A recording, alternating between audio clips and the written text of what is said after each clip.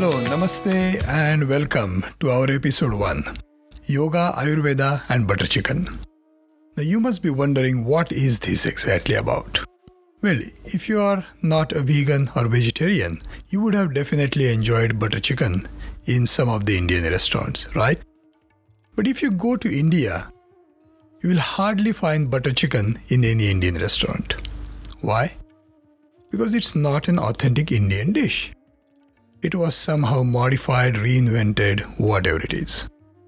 And in the same way, what I find that yoga and now Ayurveda are also being modified to a great extent from their authentic forms. Let's see an example. When I say yoga, what is the first thing that comes in your mind? Someone doing a headstand? Or standing with hands and legs folded and entangled in the most complex way? Is that right? Unfortunately, yoga has become synonymous with these kind of postures and their sequences. In fact, when Maharishi Patanjali invented the system of yoga thousands of years ago, it was not supposed to be like that. He invented yoga as a path for a union of the soul with the spirit in its most authentic sense. And how to do that, he formulated an 8-step process or 8-fold path as they call it. The 8 steps are Yam, Niyam, Asan, Pranayam, Pratyahar, Dharana, Dhyan and Samadhi. Now sorry for being mouthful about this, but these are all the Sanskrit words, and as we go through the different episodes, we'll see what they each mean and how they are each useful and impactful. But over the period of time, yoga has become only synonymous with the one part, that is the asanas or the postures or the poses. Many Westerners and many Indians have modified yoga to suit what they thought yoga was. When I see words like hot yoga, this yoga, that yoga, it's very confusing because yoga was not supposed to be like that. It was supposed to be a straightforward system and not a confusing one. It was supposed to be accessible for everyone and not to be only few who can mold or shape their body in different ways. In the same way, Ayurveda is also losing its authentic form.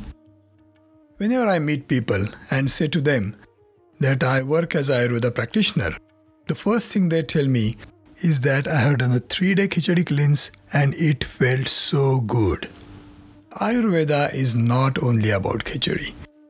Ayurveda is not only about Abhyanga massage. It is much more than that. Thousands of years ago, sages like Charaka founded Ayurveda as a system to work alongside yoga, to work as a user manual for body as well as mind.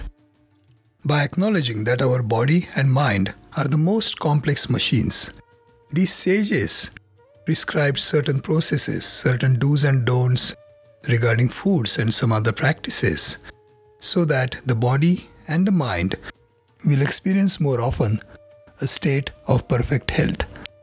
That is the aim of Ayurveda. By studying the human anatomy, physiology to the minute detail, they also developed certain remedies for health recovery. But Ayurveda is losing its authentic form. Let's see an example. Nowadays, anyone can learn Ayurveda online for a few $100s, which is good. It has become more accessible to everyone, so that more people can make positive change in their life. But there are certain things which cannot be learned online. As an example, one of my friends who practices absolute authentic Ayurveda back home in India mentioned that not too long ago, to learn the technique of pulse diagnosis, the student could not ask their teacher. It was the guru who would make the call by assessing whether that student is ready for him or her to be initiated into pulse diagnosis. That much authentic this science was. So, anyway, it's not about doom and gloom and everything. There is still a lot of hope. There are still many practitioners who practice authentic yoga.